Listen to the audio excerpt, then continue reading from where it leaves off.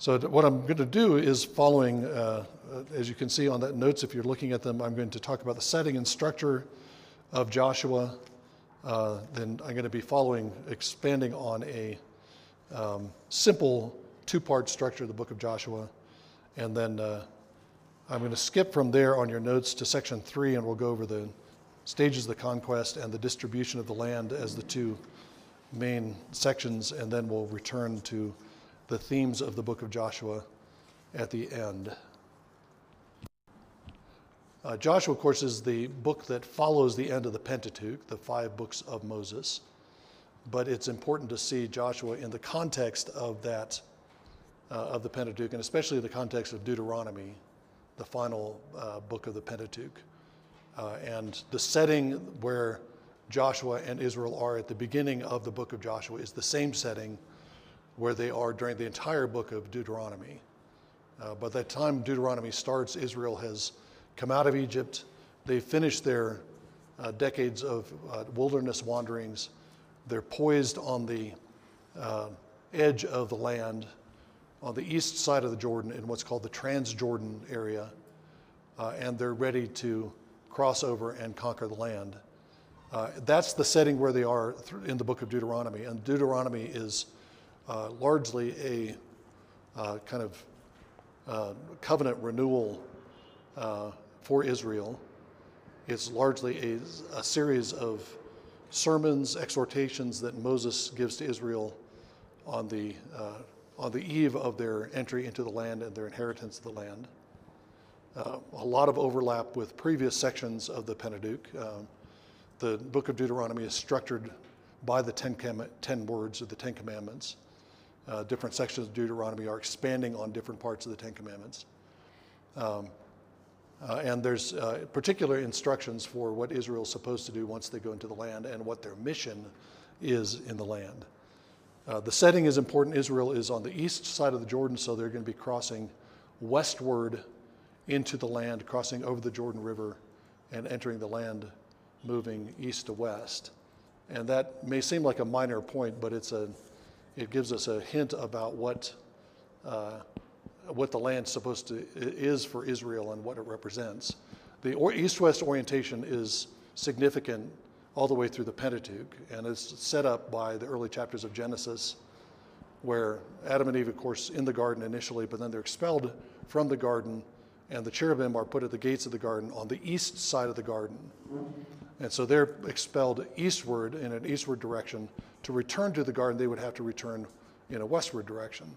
So eastward movement in Genesis is typically movement away from the presence of God and away from the garden. Westward movement is movement back into the garden. So you have Adam and Eve kicked out to the east of the garden. Cain is cast out from the land of Eden, and he is cast out to the eastern lands. He's further away from the Lord.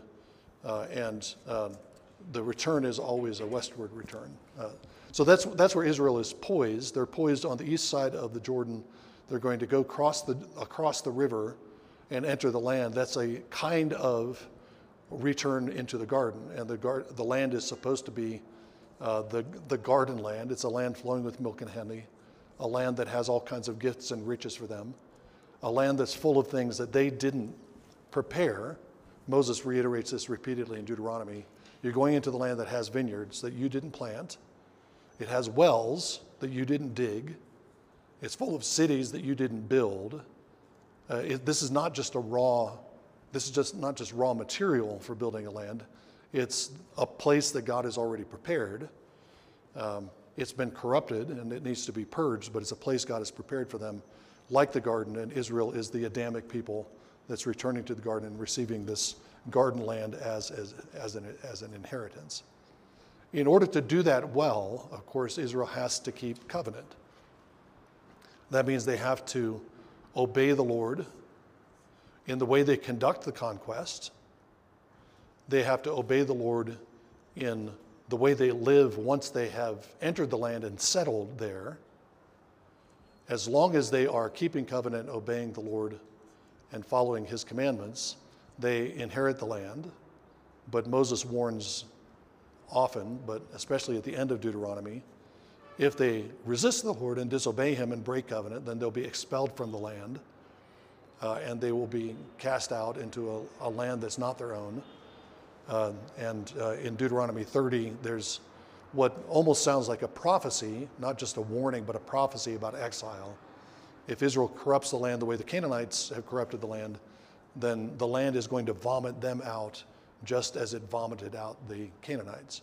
The land is personified in Deuteronomy particularly. The land has gotten sick of what the Canaanites do in the land, and the land's going to expel them. But Israel could have the same fate if Israel pollutes the land in the way that the Canaanites have done. So they have to keep covenant. They have to obey the Lord. They have to trust him. And especially they have to trust him in the way they conduct the conquest. And the aim of the conquest is brought out, I think, most clearly in Deuteronomy 12. This is going to be an important background passage for understanding what's going on in Joshua. Deuteronomy 12 is the chapter where Moses is giving the people instructions about the sanctuary, place of God's name where he will choose once they've settled in the land. But the setup here describes what the point of the whole conquest is. So these are the statutes, the judgments which you shall carefully observe in the land that the Lord, the God of your fathers, has given you to possess, as long as you live on the earth. You shall utterly dispossess all the places where the nations whom you dispossess serve their gods. Notice it is a dispossession of the Canaanites, the people, but it's a disposition of the places where they serve their gods, their false gods, on the high mountains and on the hills and under every green tree. You shall tear down their altars and smash their sacred pillars and burn their asherim with fire. You shall cut down their engraved images of their gods, and you shall obliterate the name from that place. You shall not act like this toward Yahweh your God, toward the Lord your God. Okay, so the negative side of the conquest, the focus here is on purging the land of idolatry. This is a land that God has chosen for Abraham and Abraham's descendants. He's promised to Abraham's descendants, but the Canaanites have corrupted the land and polluted it by their idolatries. And so he's sending Israel in order to purge the land of idols, shatter all the idols, close down all the shrines, all the altars where Canaanites worship, obliterate those, purge the land of idolatry.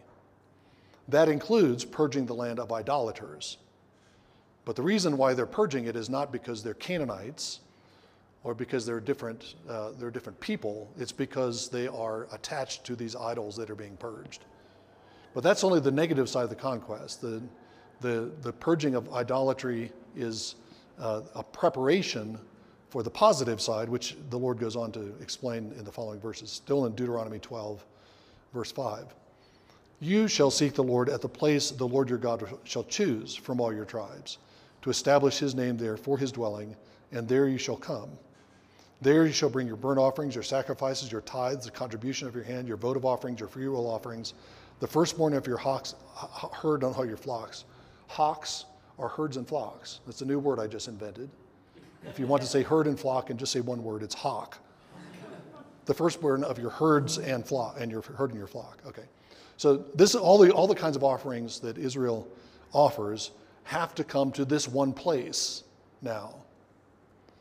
There you and your household shall eat before the Lord your God and rejoice in all your undertakings in which the Lord your God has blessed you. You shall not do what you're doing today, every man doing what was right in his own eyes. For you have not as yet come to the resting place and the inheritance which the Lord your God has given you. Okay, when this is a phrase that will come up in Judges, you might recognize it from Judges, doing what is right in their own eyes. And we'll talk about that tomorrow when we get to Judges. But here in Deuteronomy 12, that phrase means worshiping wherever you please. That's the specific significance of it, because the Lord is saying, you're no longer doing what is right in your own eyes, worshiping wherever you please. You're now going to have to worship at this one place where I set my name. That's the one sanctuary that will be available to you, and you bring your offerings, and there you'll gather with your households to rejoice and eat and drink, and this will be the culmination of the entire conquest. So the conquest is a war against the Canaanites, a war of utter destruction. We'll talk about that theme in a bit. It's a war of utter destruction against the Canaanites. The aim of the war of utter destruction is to purge the land of idolatry and to set up the Lord's place as a place of worship and a place of festivity. So the culmination of the climax or the end point of the whole conquest is for Israel to have a land where they can eat, drink, and rejoice under the blessing of God. Okay? Everything is moving toward this great gift of shalom, of peace, which is not just pacification and lack of war, but enjoyment of the goods of the land and a fullness of life, which is symbolized by activity. That's where all of the mayhem and destruction of the book of Joshua is heading. That's why this is all going on, so that the people of God can eat, drink, and rejoice before the Lord. One key thing that is necessary for doing this, and this will also highlight something that we want to look at in Joshua. One key thing is memory. Deuteronomy is a book of memory. Moses regularly speaks about remembering what happened in your past. He's talking to a new Israel. You might think back to the book of Numbers. The beginning of the book of Numbers, they take a census, 600,000 fighting men in Israel. Then they refuse to go into the land, and for, let's say, roughly 40 years, they're wandering around in the wilderness. That generation that refused to go into the land dies, except for Joshua and Caleb. They're the only two that survive. And then it's a new Israel. It's their children that are now at the edge of the land, and they're going to enter the land and possess it. So the people that Moses is talking to were either children or not even born. I mean, you could have not been born at the time of the Exodus and be early middle age by the time you're ready to conquer the land. It's been 40 years.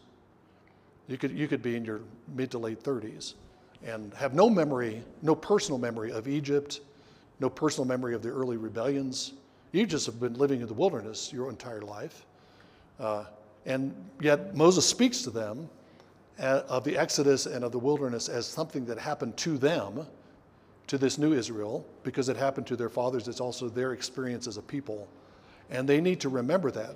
But part of the reason he's emphasizing memory is because they may not have personal memory of it. They were not alive at the time. So this is what he says in Deuteronomy 7. This is one of the places where he's talking about memory. If you should say in your heart, these nations are greater than I, how can I dispossess them? That, of course, is exactly what the spies said when they went into the land back in the book of Numbers. These nations are too great. They are giants. We're like grasshoppers in front of them. They've got nuclear weapons. They've got tanks. They've got fortified cities. There's no way we can take the land. If you say that, Moses says, you shall not be afraid of them. Why not? But you shall remember what the Lord your God did to Pharaoh and to all Egypt. Again, most of these people would not have been alive at the time, but they've been reminded of these stories of what the Lord did to Pharaoh. If the Lord took down Egypt and destroyed Pharaoh and really destroyed Egypt, think about what would happen to Egypt if as they went through the 10 plagues. Okay, their crops are destroyed by locusts. What's left is destroyed by hail. There's pestilence, and then at the climax of it all, the firstborn children throughout Egypt die, and Pharaoh dies. This is a huge political, economic, social crisis for Egypt, and the Lord just dismantled Egypt. And the Lord is saying, remember that. You face these people who seem too powerful for you. Remember what I did in Egypt. The great trials which your eyes saw, and the signs and the wonders and the mighty hand, the outstretched arm by which the Lord brought you out. Again, many of them did not see that personally, but they have a recollection of it because of what Moses has taught them and the stories their parents have passed on. So shall the Lord your God do to all the peoples of whom you are afraid. Okay, I'll stop there. But memory is a key part of what Israel needs to do in order to conquer the land rightly. They need to remember what the Lord did in Egypt, expect the Lord to do it again. What he did to Pharaoh in Egypt, he can do to all of the kings of Canaan. And just as he dismantled Pharaoh, he can dismantle them and give the land over to his people. Deuteronomy ends toward the end with a great song and hymn of memory. And I'll just point to this briefly. Deuteronomy 32 is sometimes referred to as the Song of Moses. It's a song that reviews some of Israel's history and memorializes it. It also prophesies in a way about Israel's future. This is supposed to be committed to memory by Israel so they can remember what the Lord did. And the memory is not just so they can live, not at all so they can live in the past, the glories of the past. They remember in order to be encouraged for the future, right? They remember so they can meet the challenges of today. If God helped Israel before, he'll help us now. Okay. So if they have this song is supposed to be on their hearts and in their minds, in their souls, so they can remember what the Lord did and they can fight and conquer faithfully. Okay. Deuteronomy 32 is one of the most quoted, most alluded to passages in the entire Bible. Little fragments of it are all over the place. It's worth studying it in depth so you can start picking up those references. So that's the setting that Israel's in. It's a new Israel. They're poised on the east side of the land, ready to cross over. They've just renewed the covenant. They've heard all of the law expounded on, and they've been given their marching orders, their mission: go in the land, purge out the idols, set up the Lord's house in the midst of the land, and do that remembering what the Lord did in Egypt so that you can be encouraged and expect him to do it again. But of course, all of this is being done in the absence of Moses. The very last chapter of Deuteronomy is Moses' departure. Okay. Did he die? Did he not die? We know that he left and was not found. A burial place that the Lord had provided for him. Moses is dead, and the death of a leader, we're going to see this in several places as we go through the books that we're studying this week. The death of a leader, especially a leader like Moses, who's been everything for Israel. He's been their deliverer. He's been their teacher. He's been their prophet. He's set up the whole priestly and sacrificial system. He's functioned like a king. He's a judge.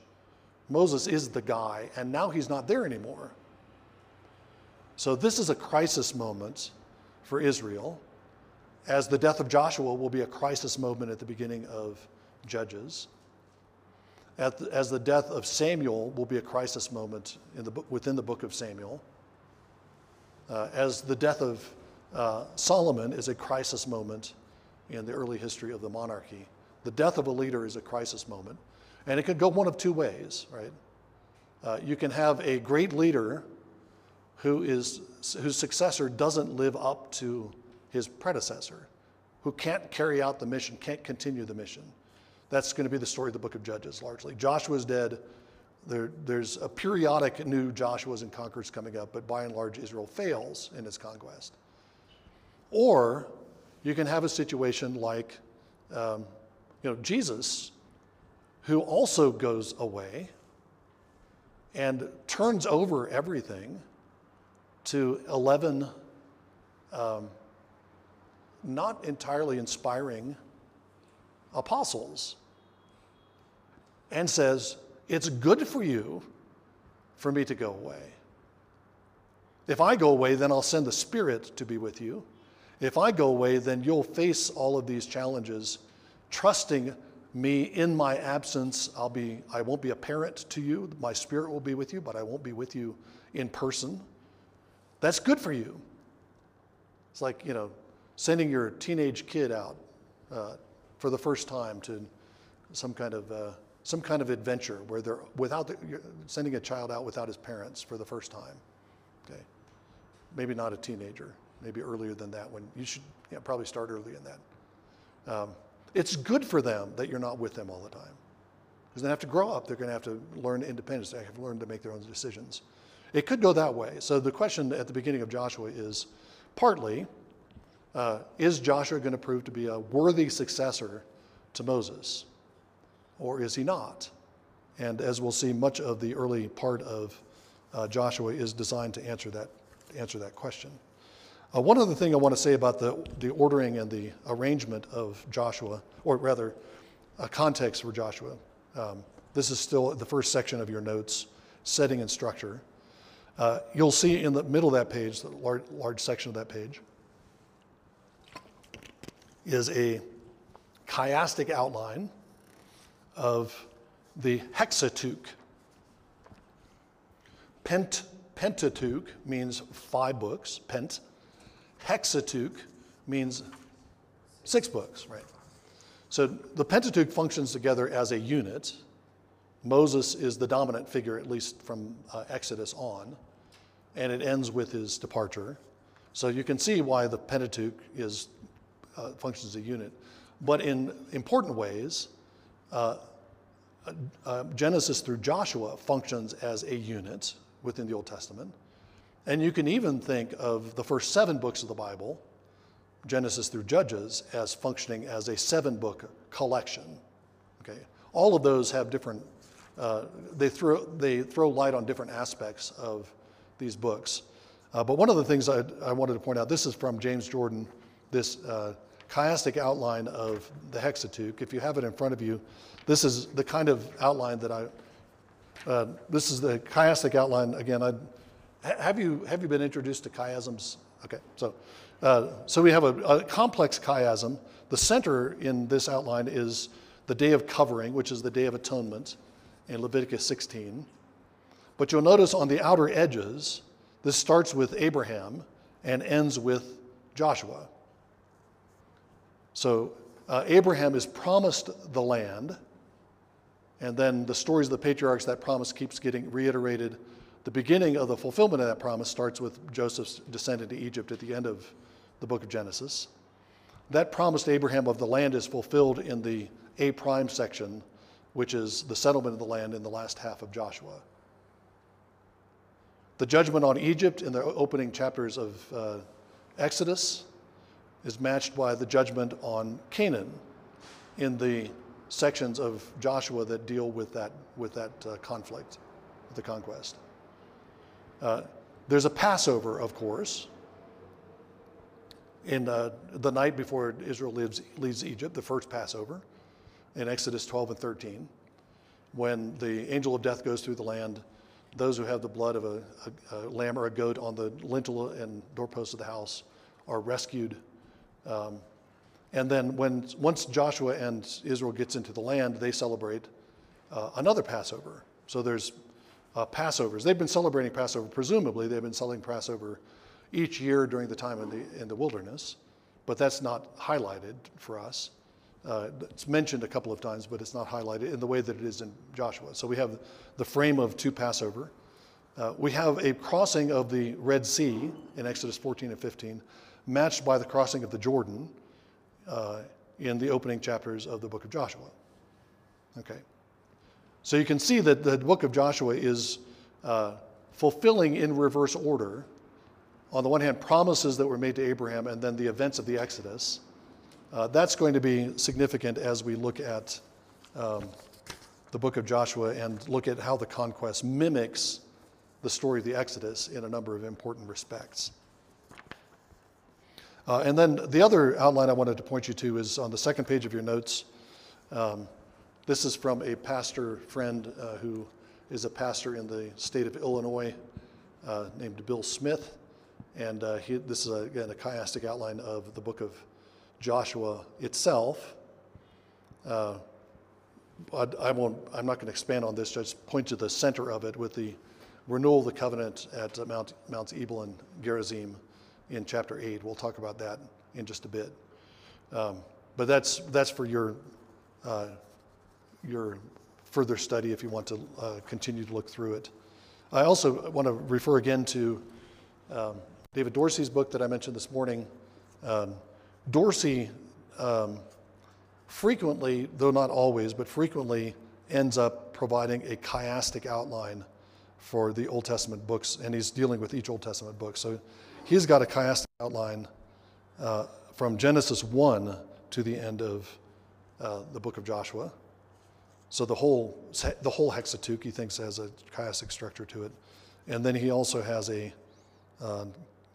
think he's got a chiastic outline for Joshua as a whole. But he's got sections of Joshua that are outlined. Again, I didn't actually expand on this during the morning, but I'll say a few words about it. The ordering of the text is not just a literary design, but can contribute to the meaning of the text. It helps us to understand transition points in the text. When you look at corresponding sections of a chiastic structure, like the beginning and the end, those sections are parallel in some way. How are they parallel? That can lead. That's part of the context for each of those passages. And that's important. It's important to know that biblical writers are using that kind of structure because most modern writers don't consciously use that kind of literary structure. Ancient writers did, not just in the Bible, but in ancient literature generally. Chiastic structures are very common. There are a lot of chiastic structures in the Homeric epics from Greece. There are chiastic structures in ancient Near Eastern literature. There are rhetorical textbooks from Greek and Roman periods that cite chiasm as one literary device that you use when you're constructing a speech. So this is not something that's unknown to ancients and just in the Bible, but we don't use it, and so we can lose part of the meaning of a passage if we don't recognize that it has this particular order. So if you don't realize that the first section of some passage corresponds to the last section, and they're supposed to be mutually illuminating, each sets the context for the other. Okay. If you don't recognize that structure, then you're going to lose that context. And as we were talking about this morning, context is king when you're interpreting. So trying to sort out the ordering of a text is always useful. So let's skip over to, if you're on your notes, skip over to Roman numeral number 3, the 3 stages of conquest over 7 years. And I want to elaborate on that. I'm going to organize my comments on Joshua around a very simple outline. I'm not going to use that chiasm that's in the notes. That's for your further study. But the very simple way to outline Joshua is to see it as basically 2 equal sections. The first 12 chapters of Joshua are about the conquest, and the second half of Joshua is about the distribution of the land.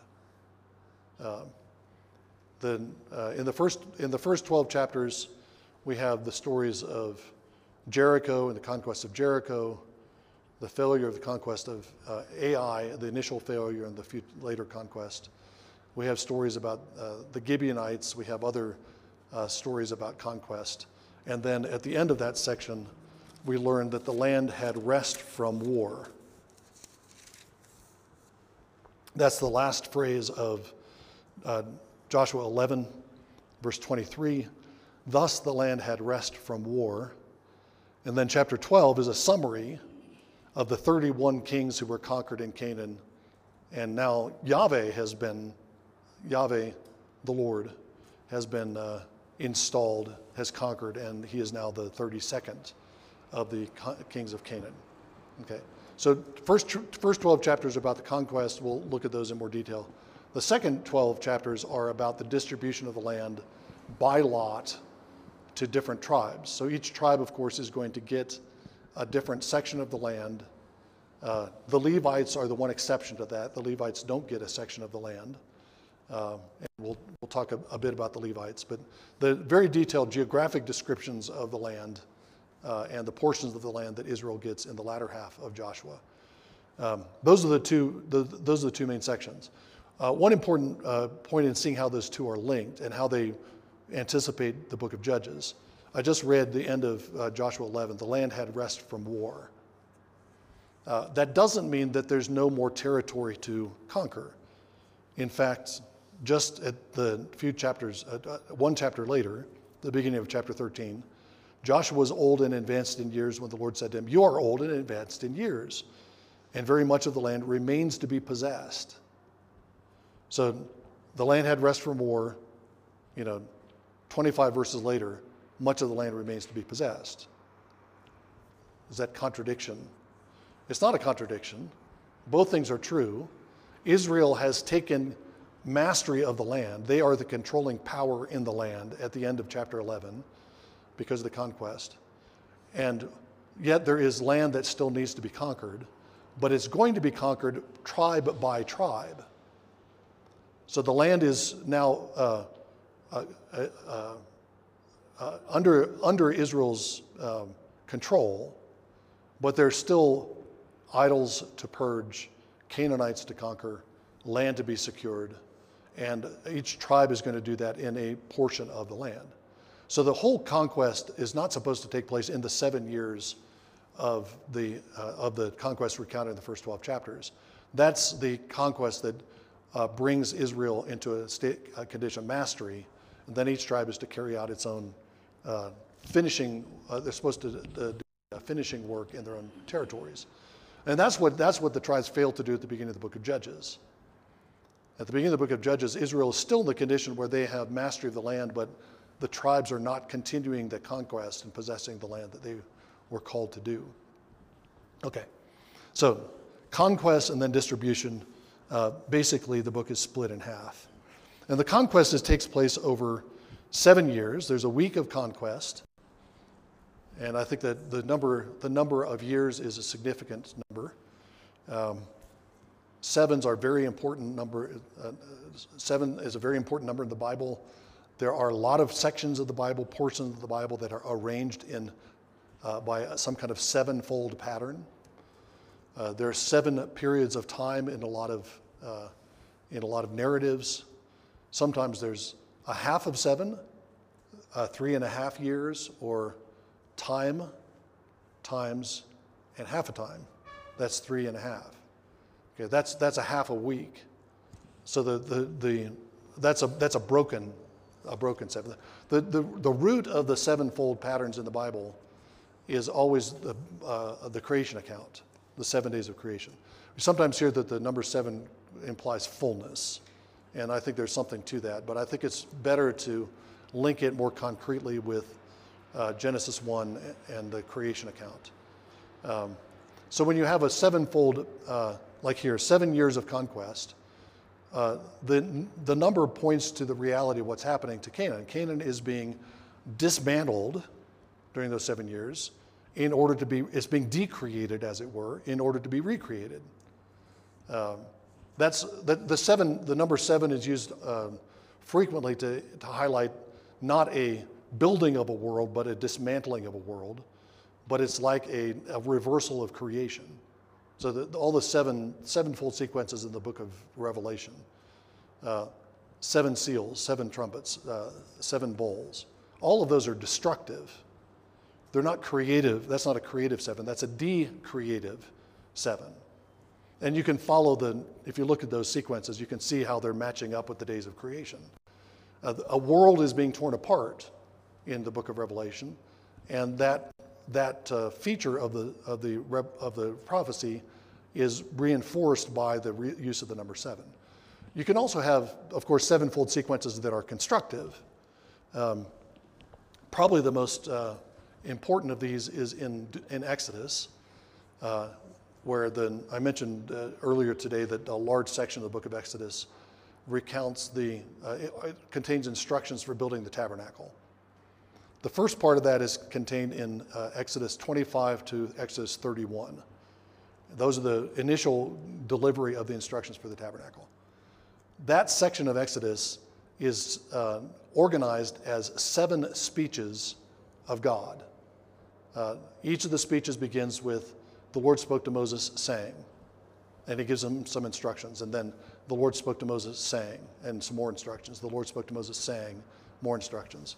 The last of those speeches is, "The Lord spoke to Moses, saying, keep the Sabbath." So the 7th speech is a reiteration of the Sabbath command, which takes us back to the seventh day of creation. There's clearly intended to be a link between the building of the tabernacle by Israel and the building of the world by God. God's constructing a temple in Genesis 1 over 7 days. He's constructing a cosmic temple, a universe, which is supposed to be filled with his presence, a place of prayer and praise. And Israel is building a small scale, a microcosm, a small scale world where God is present and where God is supposed to be filled with praise. So the organization of that passage shows that in building the tabernacle, Israel is engaged in a kind of new creation activity. They're bringing a small, not recreating the world as a whole, but they're creating a new model of the cosmos, of what the cosmos is supposed to be, which is a place for the presence of God and a place where people worship God.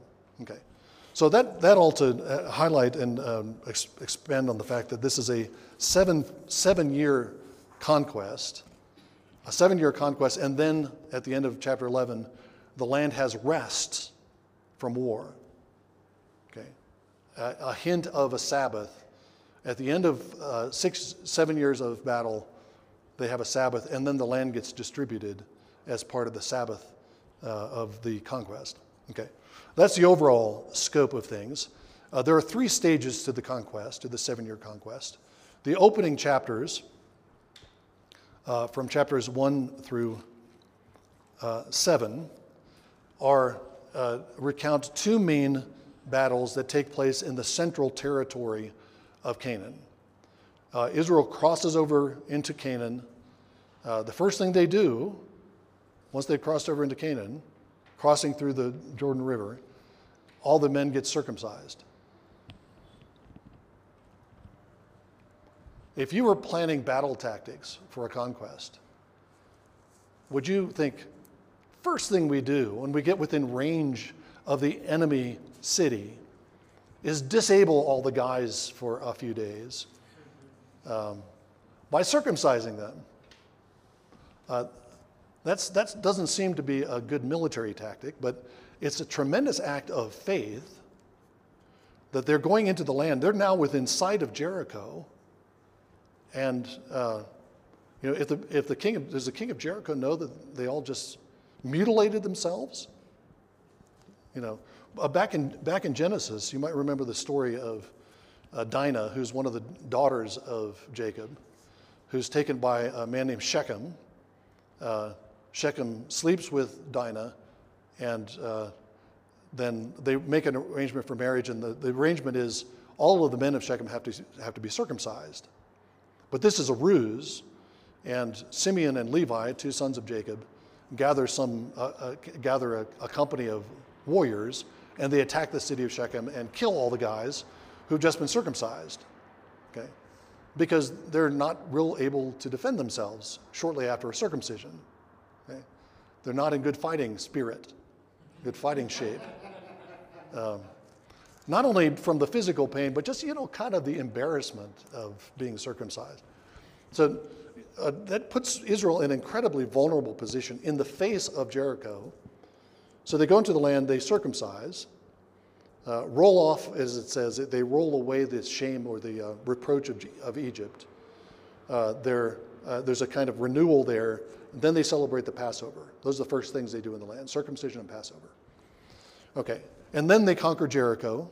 We'll talk about the way that they conquered Jericho in just a bit. In a bit. And then from Jericho, they go on to a smaller city named Ai. Ai is a much smaller city, and so small that Joshua doesn't even think he needs an entire company of soldiers to go and fight against it. But they get beaten back by the men of Ai. And the reason is because Achan, a member of the tribe of Judah, has taken some of the plunder from Jericho, plunder that belonged to Yahweh, the Lord, and he's buried it in his own tent. He's got the Lord's stuff, and the Lord lets Israel get beaten by the men of Ai until taken care of. And so you have that crisis taken care of, and Israel conquers Ai. So now they have Jericho and Ai are the two main cities that they've conquered. They've taken the central territory of the land, and then they have this covenant renewal ceremony that's in Joshua 8. Okay, that's the first stage of the conquest.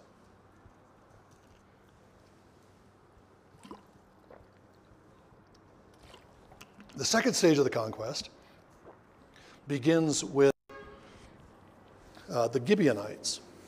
This is in Joshua chapter 9.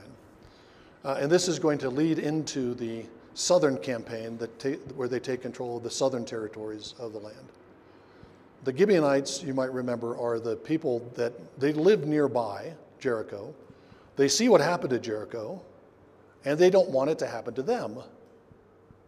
So instead of trying to resist Joshua, they find a deceptive way to become allied with Israel. And so they pretend that they've come from a long distance.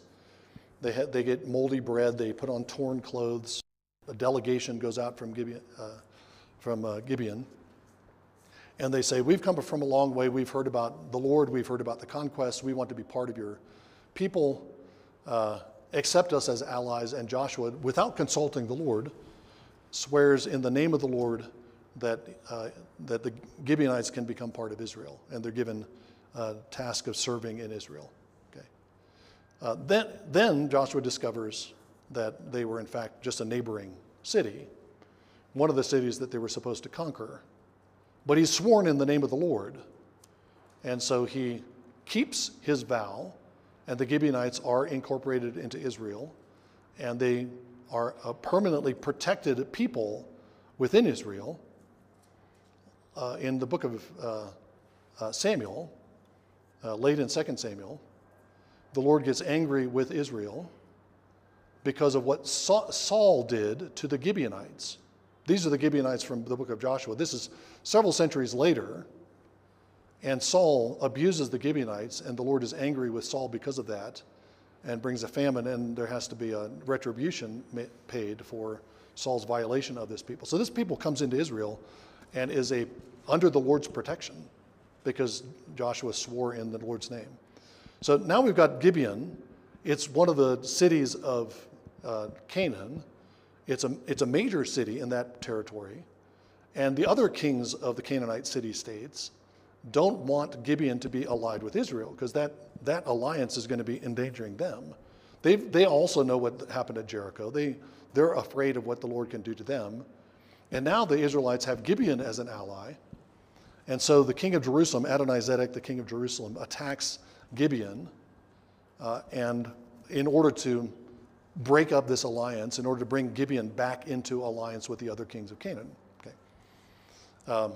And Gibeon appeals to Joshua for help, which he offers and provides. And so the Israelites enter into this battle in order to defend an ally. And in defending that ally, in defending Gibeon, they end up sweeping through the southern part of the land, conquering a series of 7 cities that are listed in Joshua 10 from verses 28 to 43. They conquer 7 cities in the southern part of the land and basically take control of that southern territory in the aftermath of a war of defense to defend an ally. Okay, so now they have the central section. The second stage is the southern campaign. And then the third stage again begins with, in a kind of defensive mode. Again, it's because the kings that are in Canaan is a patchwork of city-states. There's no unified government in Canaan. It talks about the kings of Canaan, but they're kings of cities and the surrounding territories, or maybe several cities perhaps. They're not kings of large territories. There are lots of kings in Canaan. So some of the kings are fearful of Israel.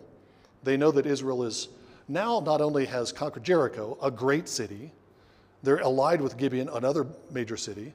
They've just swept through the south and conquered a large part and taken control of a large part of the southern territory. And so some of the northern kings say, we don't want Israel to take our territory. Let's preemptively attack them. So beginning in chapter 11, we have the story of that northern conquest. And again, Israel defends itself from a direct attack this time. And in the course of defending itself from that direct attack, conquers the kings of the north and basically takes control of the northern territory. So by the end of Joshua 11, we've had that three-stage conquest, and Israel has taken control of the land.